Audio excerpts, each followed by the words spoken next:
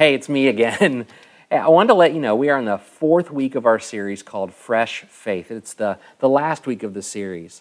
And we're studying the book of Malachi as we try to gain a greater understanding of how to love God as He loves us, how to respond to Him in the way that He has treated and continues to treat us with love and mercy and grace and faithfulness. Even as we falter, as we fall short. In our first week, we talked about love and trust, that God is a God of eternal faithfulness. And sometimes, in our moments, we walk through the story of Corrie ten Boom, and in our moments of difficulty, our times of challenge, it can be difficult to see that because it doesn't feel like He is immediately there, when the reality is God is watching the long term. He is concerned less about our moment and more about our eternity. And that is the trust that we place in Him by coming to Jesus Christ. The second week, we talked about fathers and kings, and God equated Himself. He said in chapter 1, verse 6 of Malachi, He says, "If I'm your father, where is my honor? Where is this commitment to me?" And the people of Malachi had begun to view worship itself, as less of an honor and an opportunity and more of a chore. They had forgotten who their God is and what He was doing for them. And their faith was lukewarm. They were offering, and the challenge for us too is they were offering their leftovers rather than offering their best talents, their best sheep in their case, and in our case, our best energies, our best efforts, our best abilities to the kingdom of God and doing the work that He has laid out for us. After all, He gave His best in sacrificing His Son for us. Why wouldn't we do the same? And then last week, we talked about the differences between a contract and a covenant. We tend to view most of our relationships in this world as contractual, right? Where we have kind of an either written or unwritten agreement about how we're going to treat someone else if they treat us a certain way. And if one party violates that contract, the other party feels justified in breaking their end of the contract as well. And that may be fine for a contractual relationship, but our relationship with God is covenantal. And what does that mean? That means that even though we continue to drop the ball, because we do, God has chosen, because He is in a covenant with us as His people, not to declare that agreement null and void. He has chosen, in fact, to reinvest, recommit, and reacquaint Himself with us on many, many occasions throughout the entirety of human history, and does the same powerfully with us and through us in Jesus Christ. This week, Malachi continues his message, and he talks about somebody that is near and dear to our hearts, and I've referred to him already a few times. He talks about Jesus Christ. He talks about the Messiah, the coming of a messenger that will lead the way. We know that to be John the Baptist, and Jesus Christ Himself, who will come to clarify God's law for His people, to lead them to where they need to go next, and to transform them into the likeness of Himself. That is His goal, and that's the Savior we know, right? If we've chosen to follow Him, that is the Jesus Christ we know, the one that changes lives and changes hearts and transforms who we are. It's the one we preach to the world, the gospel that we preach to the world. That is who He is to us and to all of mankind. And yet, as we're going to see, the picture that Malachi draws of Jesus Christ, of the Messiah, of the Lord and the Savior, is different than the one that we generally attribute.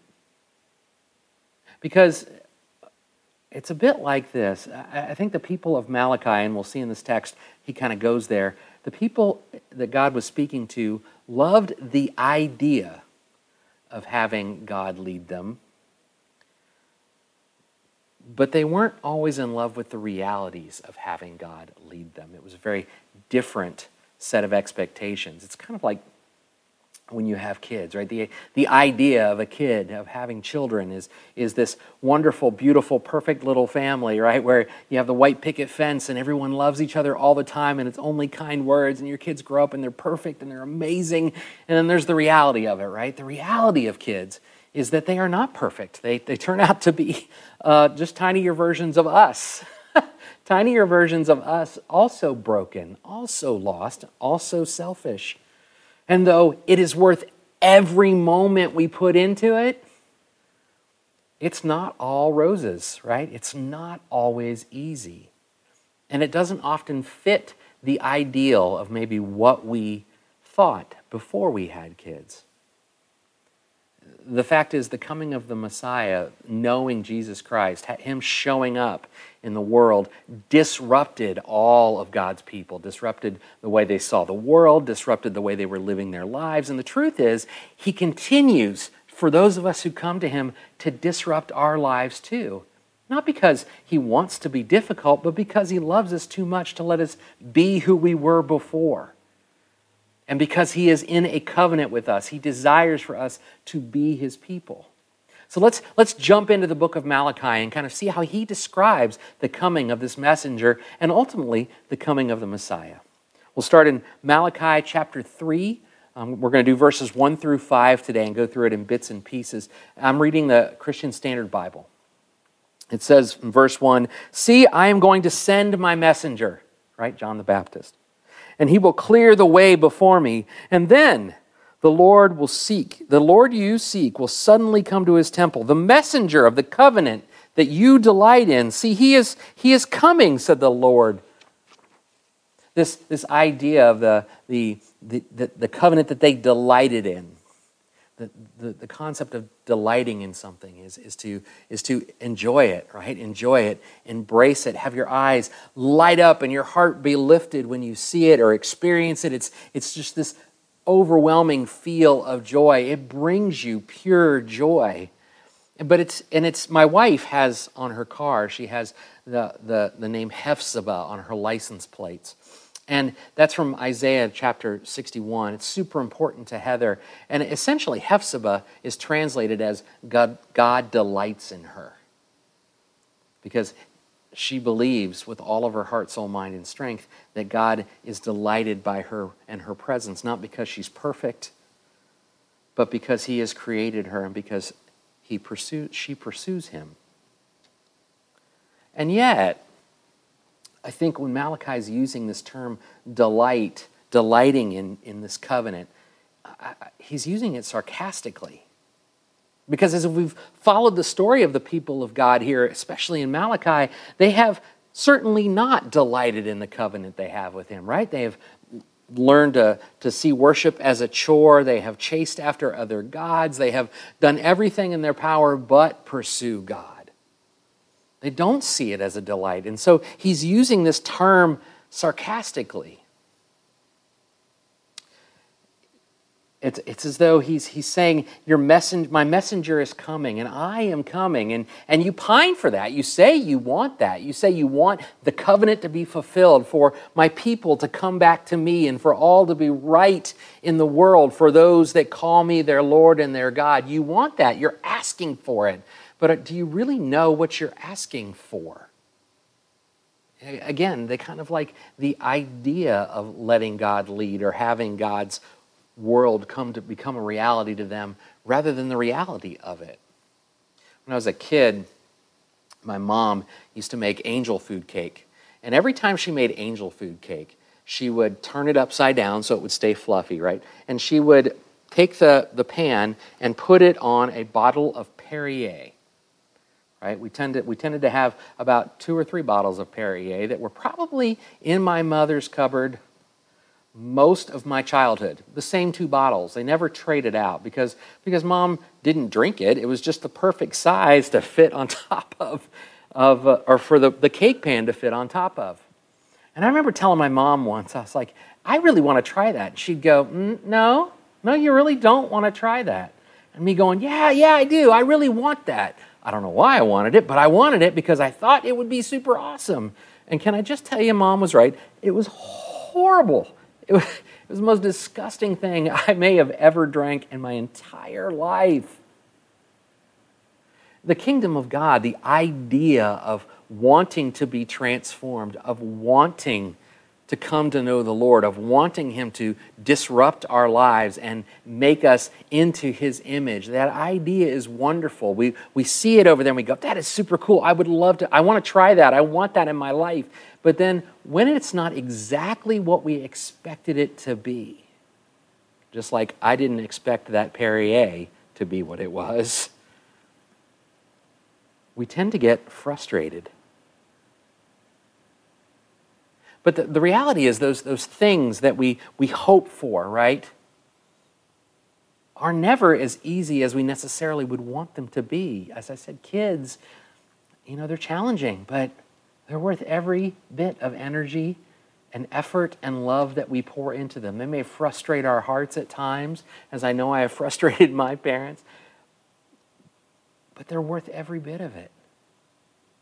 If we're striving to grow in our education, we're trying to earn that PhD, the idea of being a PhD or being a medical doctor or being any of those things is incredible, but they're not going to come without effort. They're not going to come without dedication. They're not going to come without commitment. They're not going to come without sacrifice. It's part of what it means to accomplish things. Marriage is the same way. The thing that we referred to, or Malachi referred to just this last week, and this idea of covenant. Marriage, a wonderful marriage, doesn't come by accident. And we may have an ideal of what we think it is, but if we become flustered because that reality doesn't meet up with it, we essentially have a choice. We have a choice to say, it wasn't what I thought and I'm out. Or maybe it's more than what I thought and I need to dive in. Because the truth is, serving an infinite God, trying to understand an infinite God, to be transformed into the likeness of Christ, isn't going to be easy. It's work. It's hard. It doesn't earn us a greater status with God. He has already provided that for us in Jesus Christ. He has justified Himself, made us justified before Him, not because we're incredible, but because He loves us. But to go through this process called being sanctified, to grow in our Christ-likeness, to move toward Him, there's a profound difference and a question that Malachi is asking the people of God to consider and that we should consider as well. Is it enough to just think about or idealize or pine to be like Christ? Or do we have to actually work at it? Is the reality of it something more challenging than we expected it to be? But it's worth it in the end. Just like all of these other things, kids, education, marriage, even sports, all the things we sacrifice for, we do it because we believe they are worth it. Is that not the same in our faith and our relationship with God? Listen to how he goes on and describes it. Let's pick this up in verse 2. He says, but you can endure, can you? But who? Let's get that right. But who can endure the day of His coming? Now, I don't know about you, but I'm thinking to myself, Jesus is coming, right? I'm looking at it as a glorious day, but He is saying to the people of Malachi, when I show up, when my messenger comes and I come, who can endure this? It doesn't sound all kinds of roses and fireworks, right? That sounds like hard stuff. He says, but who can endure the day of His coming? And who will be able to stand when He appears? For He will be like a refiner's fire and a launderer's bleach. He will be like a refiner and a purifier of silver. He will purify the sons of Levi and refine them like gold and silver. I love a good fire. Josh, I think, gets that honestly for me. That's my son. He loves to build fires in a fire pit in the backyard. Me too. I enjoy doing that. And I enjoy hanging out with my family, and I enjoy cooking s'mores. I really do. I dig them. But a s'more, if you think about it, a s'more, the ingredients of a s'more have to go through an awful lot to become that big package of ooey gooey goodness. right? A marshmallow has to be heated and singed, and some even like it burned, right? But it has to change the way it's composed, heated all the way through. So it goes from being hard to malleable to squishy. And then it comes in contact with chocolate and melts that, and then it's all squished between two graham crackers.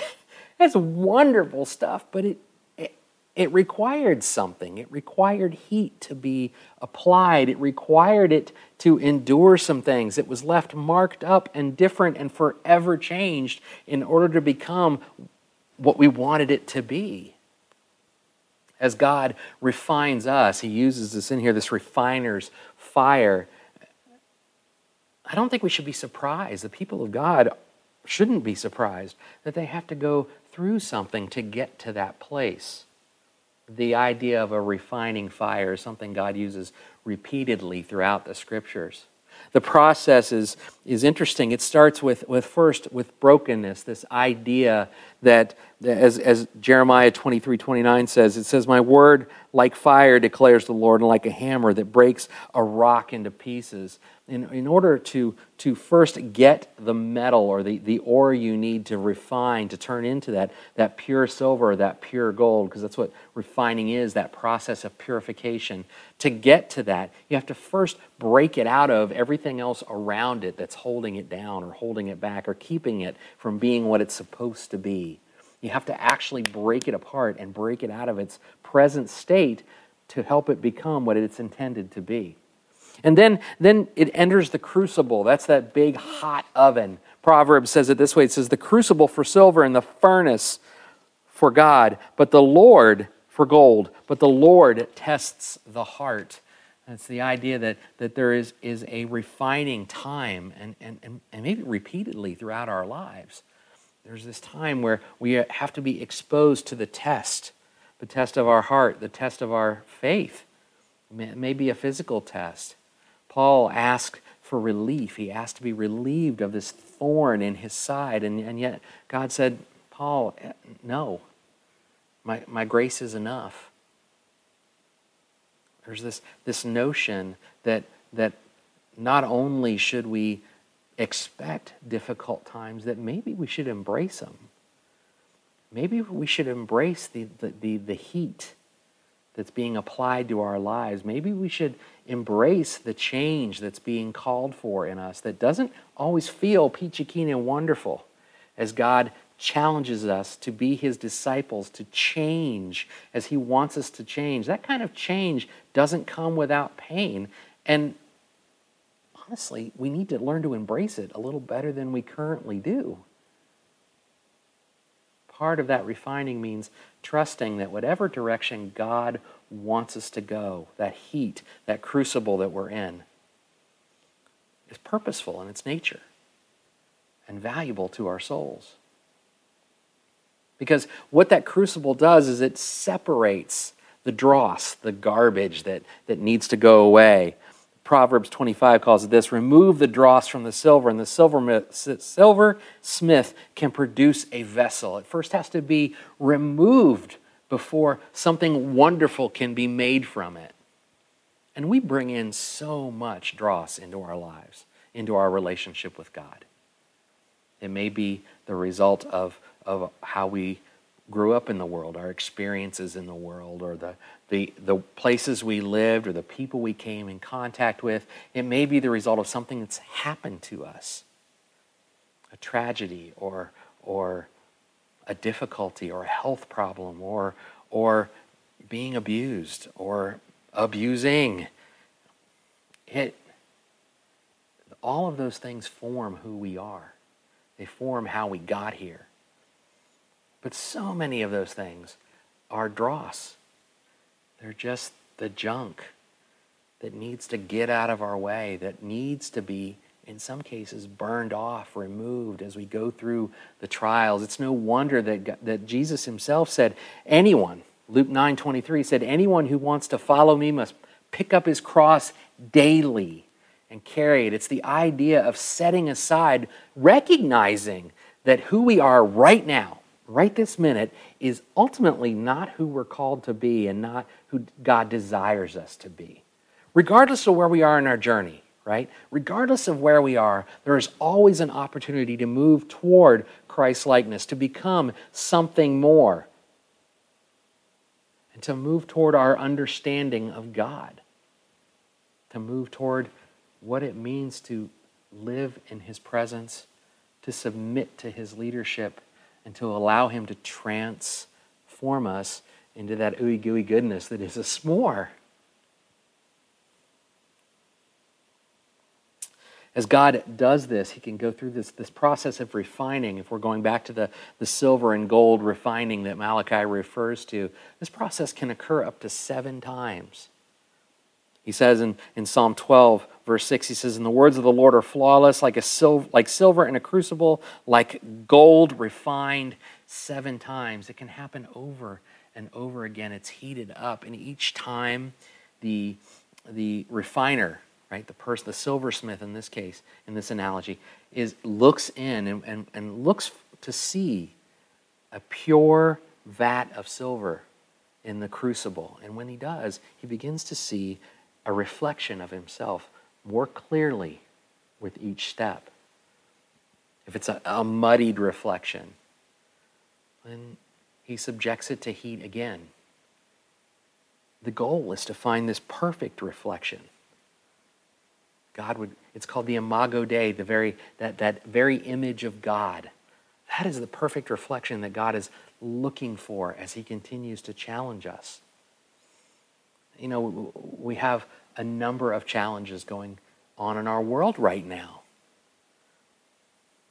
And when it causes massive emotions or angst or worry or anger or fear or any of those things to swell up, we have to first ask ourselves, I think, is this an opportunity for me to learn? To learn of who my God is, to lean into Him more, and to ask, what would He have me do here? Because I've found that when I'm able to do that, and I'm not always able to do that, but when I'm able to set aside whatever is making me mad, right, and recognize that anger doesn't come from a holy place. It is not of God. Because maybe I'm angry because things aren't going my way, when the fact is, they're supposed to go God's way. Maybe I'm scared, and so I lash out or try to protect something. Maybe I'm scared of COVID. Maybe I'm scared of somebody breaking into my house. Maybe I'm scared of war. Maybe I'm scared of the economy collapsing. Maybe I'm scared. Those fears are not from God. Those fears are from Satan himself, and are indicators of a broken world and our brokenness in it. But if I can see the reflection of God, I'm reminded that our God isn't afraid of anything. That our God is above all things. And that our God, again, His plan for us is eternal. It's not just in the moment. When I can do that, I can more readily look at things that are going on around me and to me and say, you know, is there a greater truth I can learn? Can I set aside my fears and lean into His peace? And when I can do it, I wouldn't trade those moments for anything. So, but this refining, again, it transforms. Watch this. Let's keep going. It says beginning in the second half of verse 4, it says, "They will present offerings to the Lord in righteousness, and the offerings of Judah and Jerusalem will please the Lord as in the days of old and as in years gone by. I will come to you in judgment, and I will be ready to witness against sorcerers and adulterers and against those who swear falsely, against those who oppress the hired worker, the widow, and the fatherless, and against those who deny justice to the resident alien. They do not fear me, says the Lord of armies, because I, the Lord, have not changed. You, descendants of Jacob, have not been destroyed."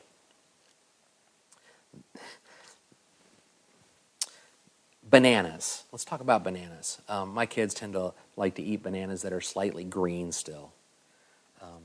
But bananas are one of the most popular foods in our country. They outsell at Walmart, they outsell Coke and Pepsi every year.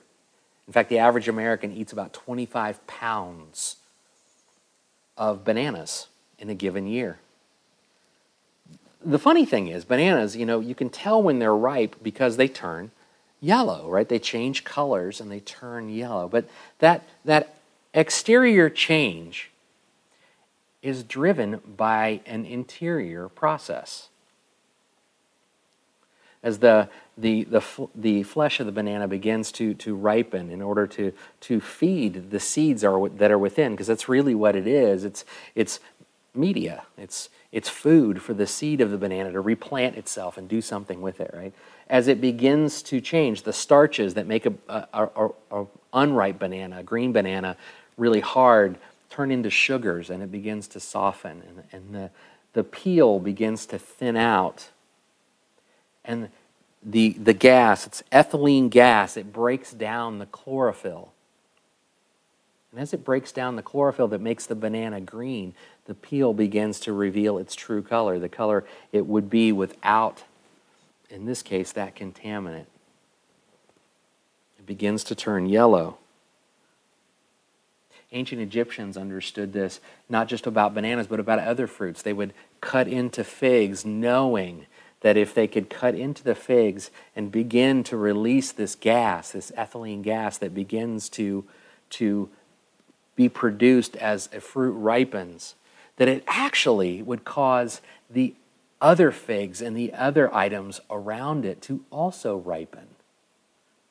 Scientists have duplicated that in present times. If you've ever heard the theory, one bad apple ruins the whole bunch, well, one good apple can actually change the whole bunch too. In fact, if scientists have discovered if you take a ripe apple and you put it amongst a bunch of other unripe apples, actually that ripe apple causes the other ones around it to ripen. As God is reaching into our world, He's changing us and He's beginning to process who we are. The truth is, we change on the outside only when we change on the inside first. And the other truth is that as we change, we can actually begin to affect change on others. Make no mistake here, Malachi is not telling him or the people of God that God doesn't love them. In fact, he says, because God has not changed. The Lord says, because I have not changed, you, my people of Jacob, have not been destroyed. I am still here. Despite the fact that you have violated our covenant 1,000 times, I am still here and I still love you. And I love you so much that I just can't leave you the way you are. I need you to ripen. I need you to be refined. I need you to grow. I need you to become who you're intended to be so that you can be that as my people, as my witness to the rest of the world. But the thing is, that doesn't come without significant change, significant commitment. The phrase he uses here in Malachi, he's coming to judgment. That's frightening. It's scary. And in some ways, it kind of should be. It really kind of should be. But to come to judgment comes to bring forth truth. What is real and what is not. What is valuable and what is not valuable.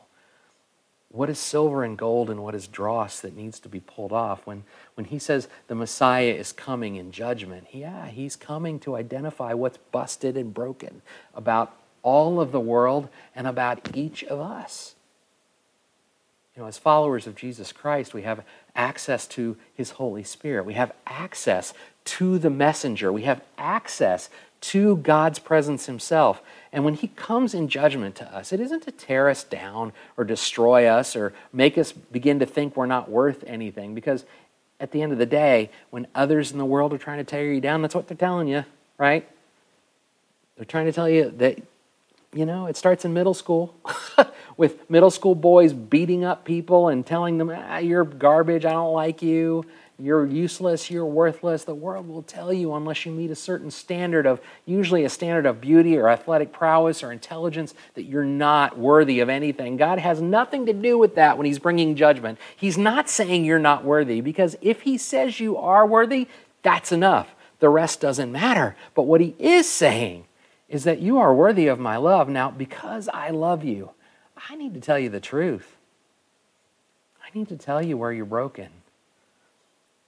I need to call something what it is. I need to call sin, sin.